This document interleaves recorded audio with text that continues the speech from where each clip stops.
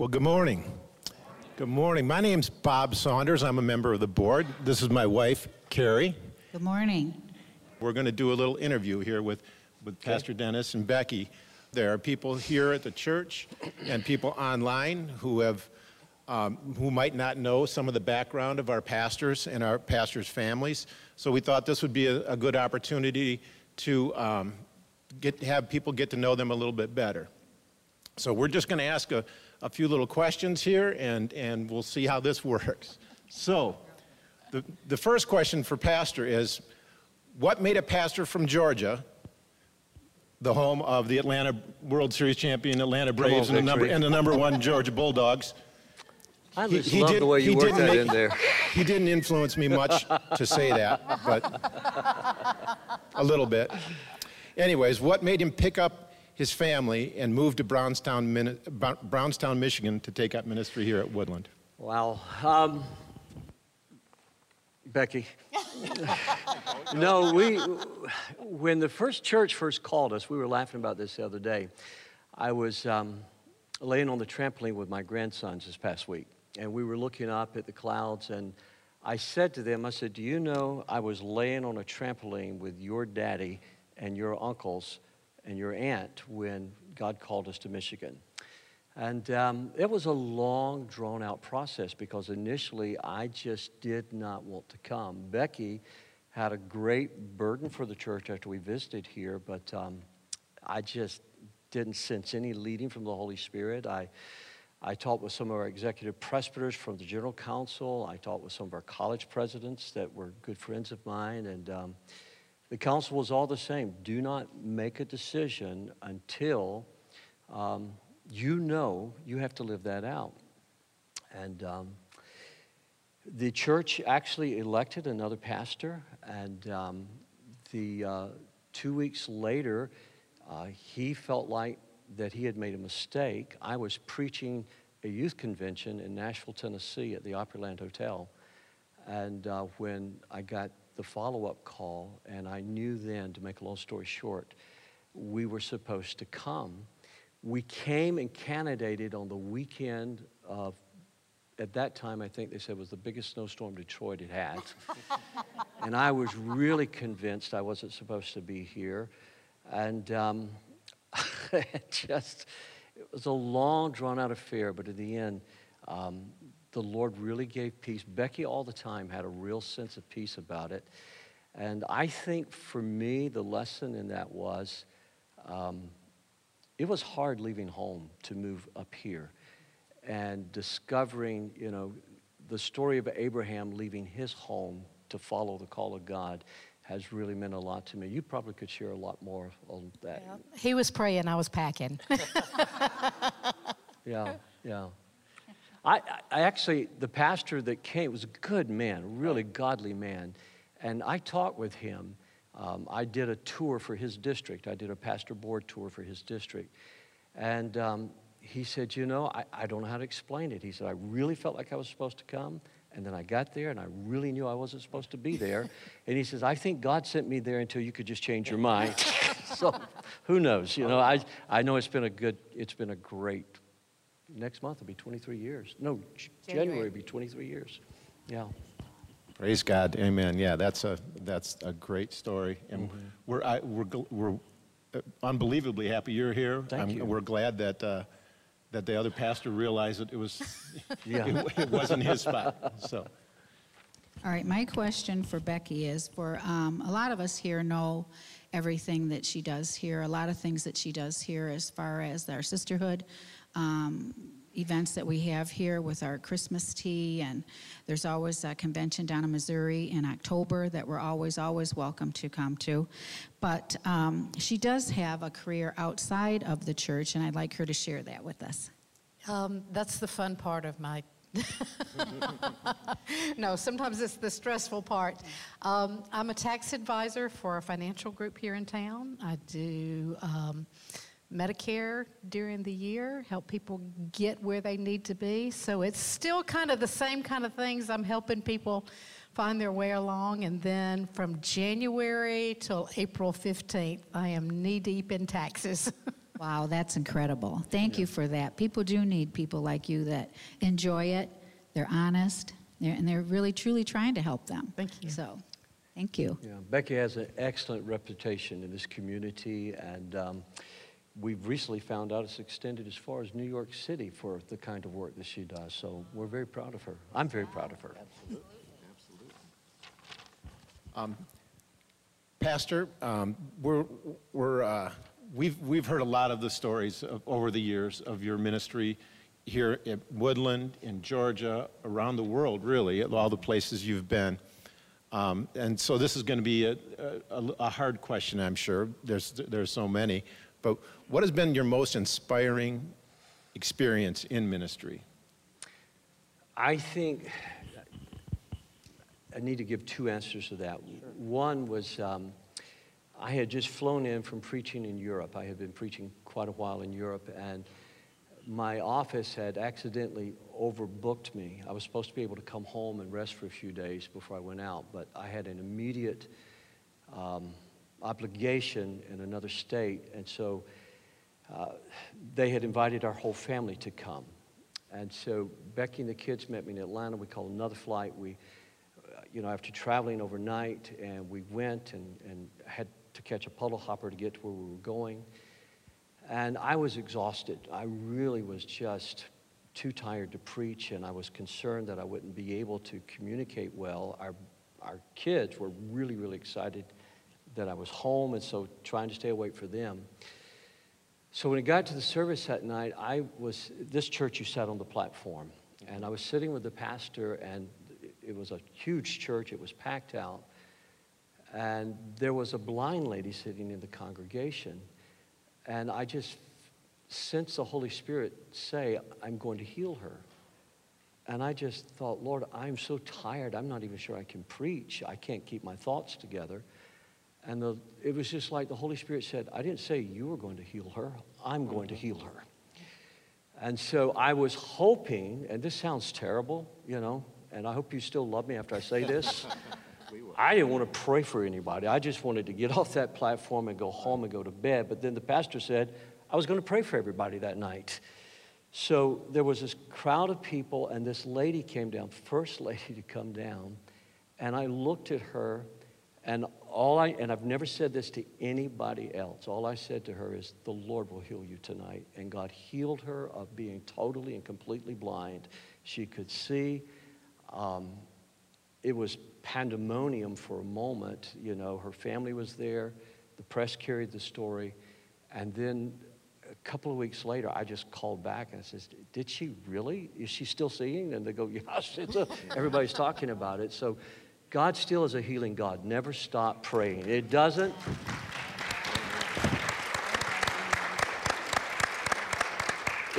depend upon who's praying for you. It depends upon God's timing. And that's the key lesson I learned from that. It's not that you're the man or you're the woman.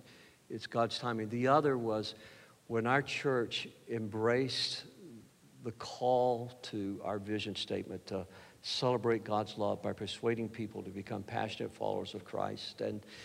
And we even changed our name. And I was preaching a leadership conference for another district here in the Midwest.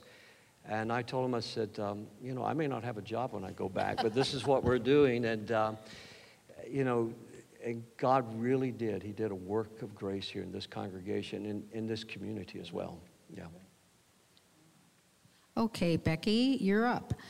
What has been your biggest challenge or your victory in your ministry here? I think initially I did not realize how much of an adjustment it would be for our family when we made the transition. Yeah. We knew, by the time we actually made the move, we knew this was the right thing to do. This was the right time to do it. Mm-hmm. I did not realize at that point what a transition it was going to be for my children. I mean, there were even cultural differences from growing up in the South. I remember right after we moved here, I went to the grocery store, and they didn't have the automatic doors, so this man was behind me, and I got to the door, and I stopped, and he ran into me.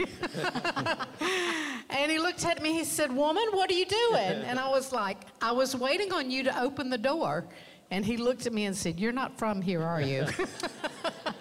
And I was like, "Oh no, we're not in Kansas anymore." So the adjustment, I think the biggest reward was coming through those adjustments and seeing what God was planning something. I mean, we were just obedient. We didn't know what was going to happen, but just seeing how God has brought that to fruitfulness through the years. Such a blessing. Yeah. Such a blessing. Amen. Amen. She maybe should answer my question. She's much more concise than I am. That's all right. Yeah. So, Pastor, well, we know when we watch the Atlanta Braves or the Georgia Bulldogs and we see them performing at their peak, that there's a lot that goes into that, right? Oh, yeah. There's a lot that we don't see. We see them on Saturdays, or we see them in the World Series, and we see them performing at their peak. We see you, and we think you're performing at your peak every Sunday. And we love your past, we love your sermons, and your messages. But we know that there's more that goes into. We know there's a lot more that goes into it. And a lot of people don't see that. So, what does an average day in the life of our senior pastor here at Woodland look like? I think this needs to be specified for me, because not every pastor is like this, and I've had some pastors talk to me, and I've actually taught on this for several denominations and for our district. I'm by nature an early riser, so my day starts really early. And I made a commitment when I was a youth pastor. I was fortunate to work for a pastor that would allow me to do this. I said, "Look, you know, I can do everything else that you'd like me to do. I can do that in the afternoon, but I have to be ready for kids." It's, you know, they're the toughest group. Junior hires are the toughest group in the world to speak to. And so I spend my morning studying, writing, rehashing, preparing, because there's more than just a Sunday morning message to prepare for every week. And then in the afternoons, my life is filled with meetings, hospitals, counseling, vision casting, leadership development. I ask everybody at our church to have somewhere where they volunteer outside of our congregation and serve in our community. So there are 2 different roles that I serve in our community in: to serve and to volunteer, to contribute. You know, I don't want to just, Becky and I just don't want to take from the community that we live in. We want to give back to the community that we live in. So Thursday night is sacrosanct. That's our family night. We're always together as a family on Thursday night. And my 2 grown sons that live away from home, they've adopted that as family night for their family. And I'm so proud of them for having done that as well. So, yeah, the afternoons are pretty exciting. It's pretty different. Saturday morning is just prayer and wrap up. You know, I'm pretty well ready for Sunday on Thursday. And Saturday morning is let's just wrap up at administrative, catching up on anything that I may have fallen through the cracks. Now, sometimes, and the pandemic has really affected this. Now, like tomorrow, Pastor Mark and I will leave very early in the morning to go to a funeral. And so that will consume our whole day, to go to the funeral and come back home. It will consume our whole day. So whatever we have to do, technology helps us, because we can both work in the car with the other one is driving. So technology is a real big help, so that when we come home, everything is not just log jammed for the following day. Does that make sense? Right. Oh, yeah. Yeah, So, it does. Yeah. Yep. I know your days are full and busy. That's I think what it comes down to. I never use that word, though. I don't like that word. I am Okay. not. You can call me anytime. You know, everybody's got my number. You call me if you need me. And we do. I may not answer the phone, but I'll get back with you eventually.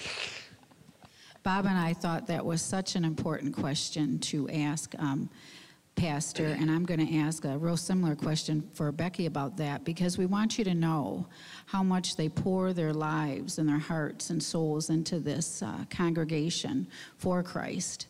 and what they do. They just don't, show up on Sunday and here we go. They do a lot of planning, a lot of investing, and we want you all to understand and know that. So Becky, what's a typical day for you? Well, my husband and I are actually opposites. He's a morning person. I do my best work between midnight and 2 a.m. So, so the days are really busy. I mean, any mom knows that it's a full-time job just being a mom and keeping everybody where they need to be. And then I'm here in the office, and I'm also working at the financial office. So my days are pretty structured. And then my creativity kicks in about midnight, and that's where we get Christmas teas and garden parties and all of those things. In a cold bed in the wintertime.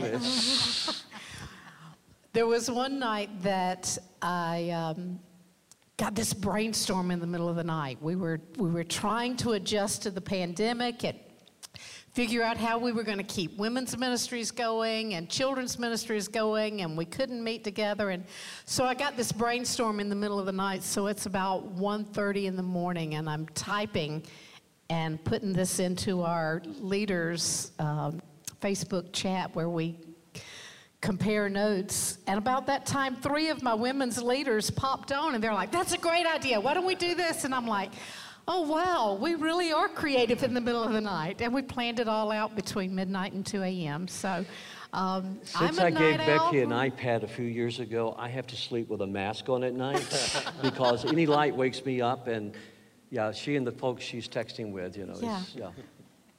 So we kind of learned to adjust, as long as I have the coffee. So before I go to bed at 2, I just be sure the coffee's ready for him. Sometimes we've passed on the stairs, Okay. So over the years, I know when you got here to Michigan, you spent a lot of time on visioning and looking forward into the plan and what it looked like to you. So can you give us basically an update, what your vision for Woodland looks like now, and how has it changed over the years? Oh, the vision has never changed.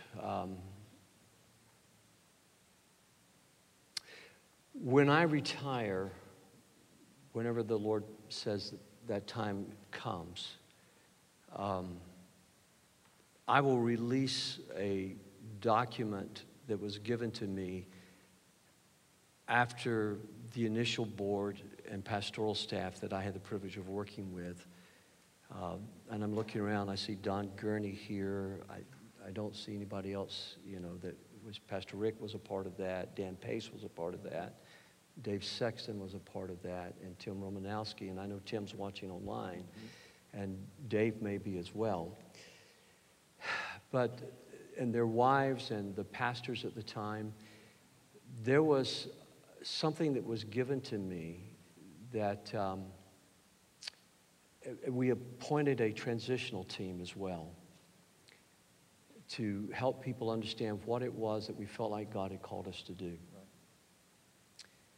And that word was such, and I don't use this word lightly, I'm not a real mystical person, but that word was a very prophetic word that was written down. And I have saved that and kept that, but I knew that was the kind of thing, because there were things written in there about me that just needs to wait, and when I'm gone, that be released. Okay. So the vision has never changed. To celebrate God's love is worship. Let me have my hand. To celebrate God's love is worship. It's not just what we do here in church. It's how we live our lives. If I knew Jesus Christ was coming today, I would still do what I'm doing right now. I would preach the gospel because that's how I worship the Lord. If you knew he was coming tomorrow and you're building cars, you should build cars, because our work is prayer.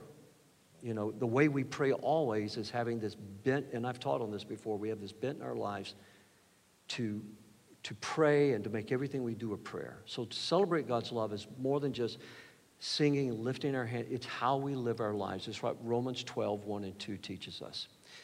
By persuading means then that we get involved with what Jesus did, and that was sharing the good news of the kingdom of heaven. Now, the kingdom comes with a lot of benefits, but neither Jesus nor the church spent a lot of time talking about the benefits. The church preached the cross. And while we took communion this morning, I started crying because I'm sitting there and I'm worshiping, and I'm still impacted by what happened just a few moments ago. I was looking at the cross while I was eating the bread, and I always deliberately try to think of what Christ did for us, and then as we pray at the end, that he's promised he's going to take this with us again. But it's like while he's hanging there on the cross, or while he's being crucified, he prays, Father, forgive them. They don't know what they're doing. Well, that just about absolutely slew me right there for a moment, because I realized the heart of God is for lost people. Jesus doesn't want anybody to go to hell. And if there's anything, I don't get angry easy, I don't think. But if there's anything that really angers me sometimes, is that people act like they could care less that their grandchildren, their children, their neighbors, their friends, that if they die without Christ, if they die without having given their hearts to Jesus, they go to hell. And that's an eternity. Yeah. And that should grip and seize us of the amazing love of God. And when Penn and Teller, the atheists, the comedic group, said, if I believed what Christians said they believed, I would crawl across broken glass to be sure my friends got that. Church is not about us coming to be comfortable. It's coming about us to be built up and encouraged in our faith.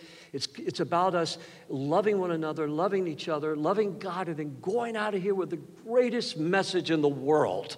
That God not only created us, we fell in sin, but Jesus came to save us, and we're about to celebrate the greatest season of that. So, persuading people is what we do, not by being weird and thumping Bibles, but just by building relationships. Last night, my iPhone gives me a picture throughout the day from the history of my iPhones. And one of my friends, my neighbors, who gave his heart to Jesus in my front yard, he popped up, it popped up, somebody took our picture together. And I'm just so thankful to know he's in heaven. And to be able to tell his daughters about his confession of faith, and his wife, his confession of faith. A few weeks ago, one of his relatives, I was out in the yard getting out of my car, one of his relatives came by and pulled in the driveway and said, hugged my neck, said, you don't know me, but thank you for telling my brother about Jesus. And he was just in his early 40s when he went to heaven. So celebrate God's love, how we live, persuading people to become passionate followers of Christ. That's discipleship. That's what I try to do in preaching, is to exhort the body of Christ. Is what we try to do with our discipleship classes. What does it mean to be a disciple? It means to not only believe the gospel, but follow the gospel. You know, we're not going to get to do it today, but today's message was faith alone. And saving faith is not just, oh, I believe Jesus, now I get to go to heaven. Hot dog. Saving faith means I'm going to follow Christ. I'm going to do what Christ called me to do. So how has the vision changed? Vision hasn't changed. How have we changed as a church? Well, number one, I think we have to understand this community has more than doubled in size. This community has, you know, this is a great community that we live in. Downriver is not the same downriver that it was 23 years ago. And I'm involved with enough people like you who are in civic leadership. This community has drastically changed. And we have to continually understand that people are looking for relationship. The pandemic, I believe, has not just been something in the natural, but I believe the devil has really used the pandemic to give people a fear about being involved with their neighbors, involved in church. And people have fallen out of the habit of being in church and doing life together. You cannot be the body of Christ sitting at home on your sofa. And I don't mean that with any condemnation, but we're called to pray together. We're called to worship together. We're called to serve together. We're called to work together. We're called to be a body, and that means that we need to take seriously about not only doing life together, But we also need to take seriously about teaching our children, because Pastor Corey and the rest of the team, they get our children for maybe an hour to 2 hours a week. And then the rest of the week, our kids are being influenced by so much that is un-Christ-like. So if there's anything, no, the vision hasn't changed, but we must once again catch the passion and the vision of what this life is all about, and eternity is coming. That, if as I get older, if there's anything that grips and seizes my heart, in the last few weeks, we've had so many friends, close personal friends, pass away, some in their 40s, some in their 50s. This pandemic is still happening. Right. It's still happening. So pardon me if I sound a little bit intense on your question, but eternity matters. Amen. It matters, and we must take seriously. This is the greatest life ever, to be able to live for Jesus. If it wasn't, people wouldn't be letting their throats be slit in other parts of the world rather than deny Jesus Christ. We are so blessed to be givers. We are so blessed to be comfortable. We are so blessed to live in this country. But I think we need to catch some of what people in other countries have. We need to be willing not only to die for the gospel, we need to be willing to live for the gospel of Jesus Christ. Amen. Amen. Amen. Bob, one of the things that we said in those early days when we were really fleshing out what this calling was going to be about is that the message doesn't change. Methods always do. I mean, we've got a whole new generation back there of kids, and we're always looking for new ways and new ideas. How do we communicate this message of Jesus Christ to someone that didn't grow up like me, that grew up in the church, and I know all the church talk.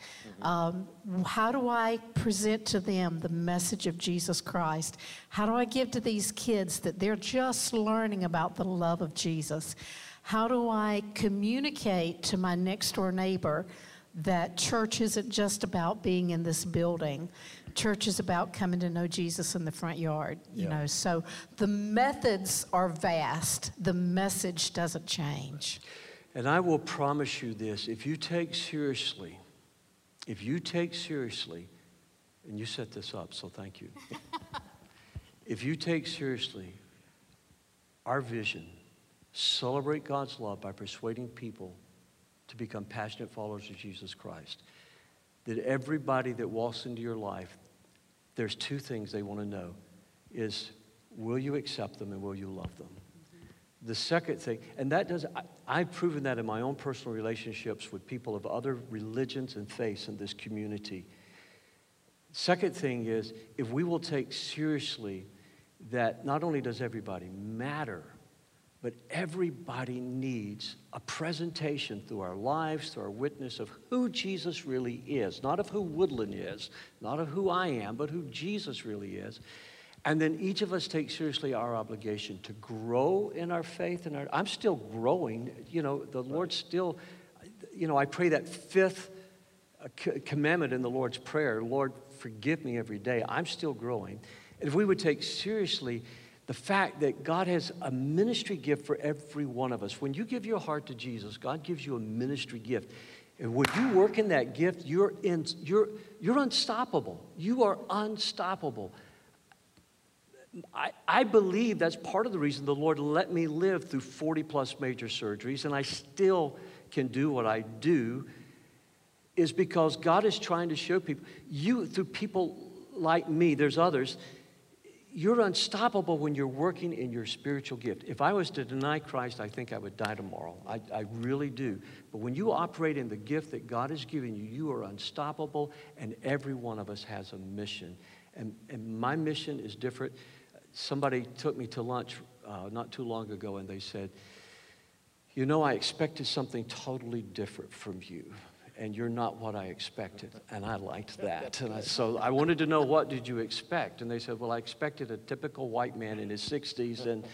And I said, well, I am a white man in my 60s. But what they said next was, yeah, but you belie what they say that you are in media. Let's let's not let the world define us. Let's allow the Holy Spirit to define us by getting out and getting involved. When you celebrate God's love, everybody matters. Amen? Amen. Everybody matters. Everybody matters. We've got one last question, and it's for Becky, and it's, during the pandemic, you discovered a new outdoor hobby. I did. That your family has enjoyed along with you. Please tell everybody about that. Well, I think the pandemic, everybody, kind of went home and kind of did that didn't happen for us.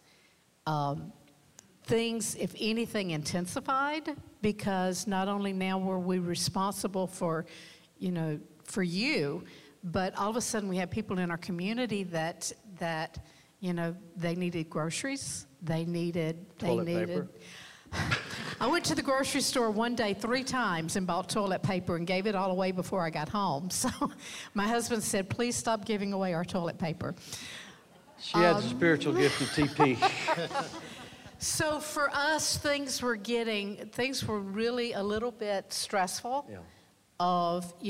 Everything changed in a moment. I was at work, and the Trenton police knocked on our door at work and said, you have to be out of the building by 3 o'clock. The state is shutting down. And so everything went into an uproar. So I've always enjoyed flowers and things like that, and it was like, Lord, I need something. I need a place. I need something that has nothing to do with the pandemic, has nothing to do with the church. And so I started digging in the yard, and then I found this wonderful YouTube show called Garden Answer, another Christian couple that, they're just enjoying being in their yards. And so I turned into a little bit of a gardener, and now my backyard is, neighbors were leaning on the fence going, what are we having for supper tonight? Because I was having to give stuff away. It gave me a place to have a break from the pandemic, a break from thinking about the church, a break from thinking about my children, how are we going to make it through this pandemic. It gave me a break, but it also gave me a place. It's amazing when you're out in the yard and you're working, the rest of your family disappears. Because they know I'm going to say, can you go get the wheelbarrow? Can you dig this hole for me, Benjamin? He's planting I don't know how many trees. We show up for supper, though. You do. But one day there was a particular intense need that came up. And I went out into my side garden, and I was praying, and it was one of those times, sometimes you can pray out loud, and sometimes you can pray a prayer that you learned as a child, and then sometimes you just really get down and you talk with God, and you let him know this is not good. And so I was in the side in what I call my cut flower garden, and I was weeding the flower bed, and God and I were having an intense conversation. And I didn't realize my neighbor was on the other side of the fence. And in a few minutes, I heard her say, hang on, I'm praying with you. Oh, praise God. So it has been my place of refuge. It has turned into a place, I hope, of beauty. It's turned into a place of having plenty of vegetables to share. But it's also turned into a place that I have time with God that I can say, all right, God, we're going to dig a hole today, and we're going to have a conversation. Almost therapy. Yeah. Your therapy session with the Lord. I will not say that it's cheaper than therapy. I wish my daddy was still alive to see her mini farm. Yeah, he would love that. So I think that's about it for the questions today. So I hope that everybody got a little bit something out of that. People that are newer to the church, or even if you've been here a while, hopefully everybody got a little bit. I hope our online campus was able and to online grow. also.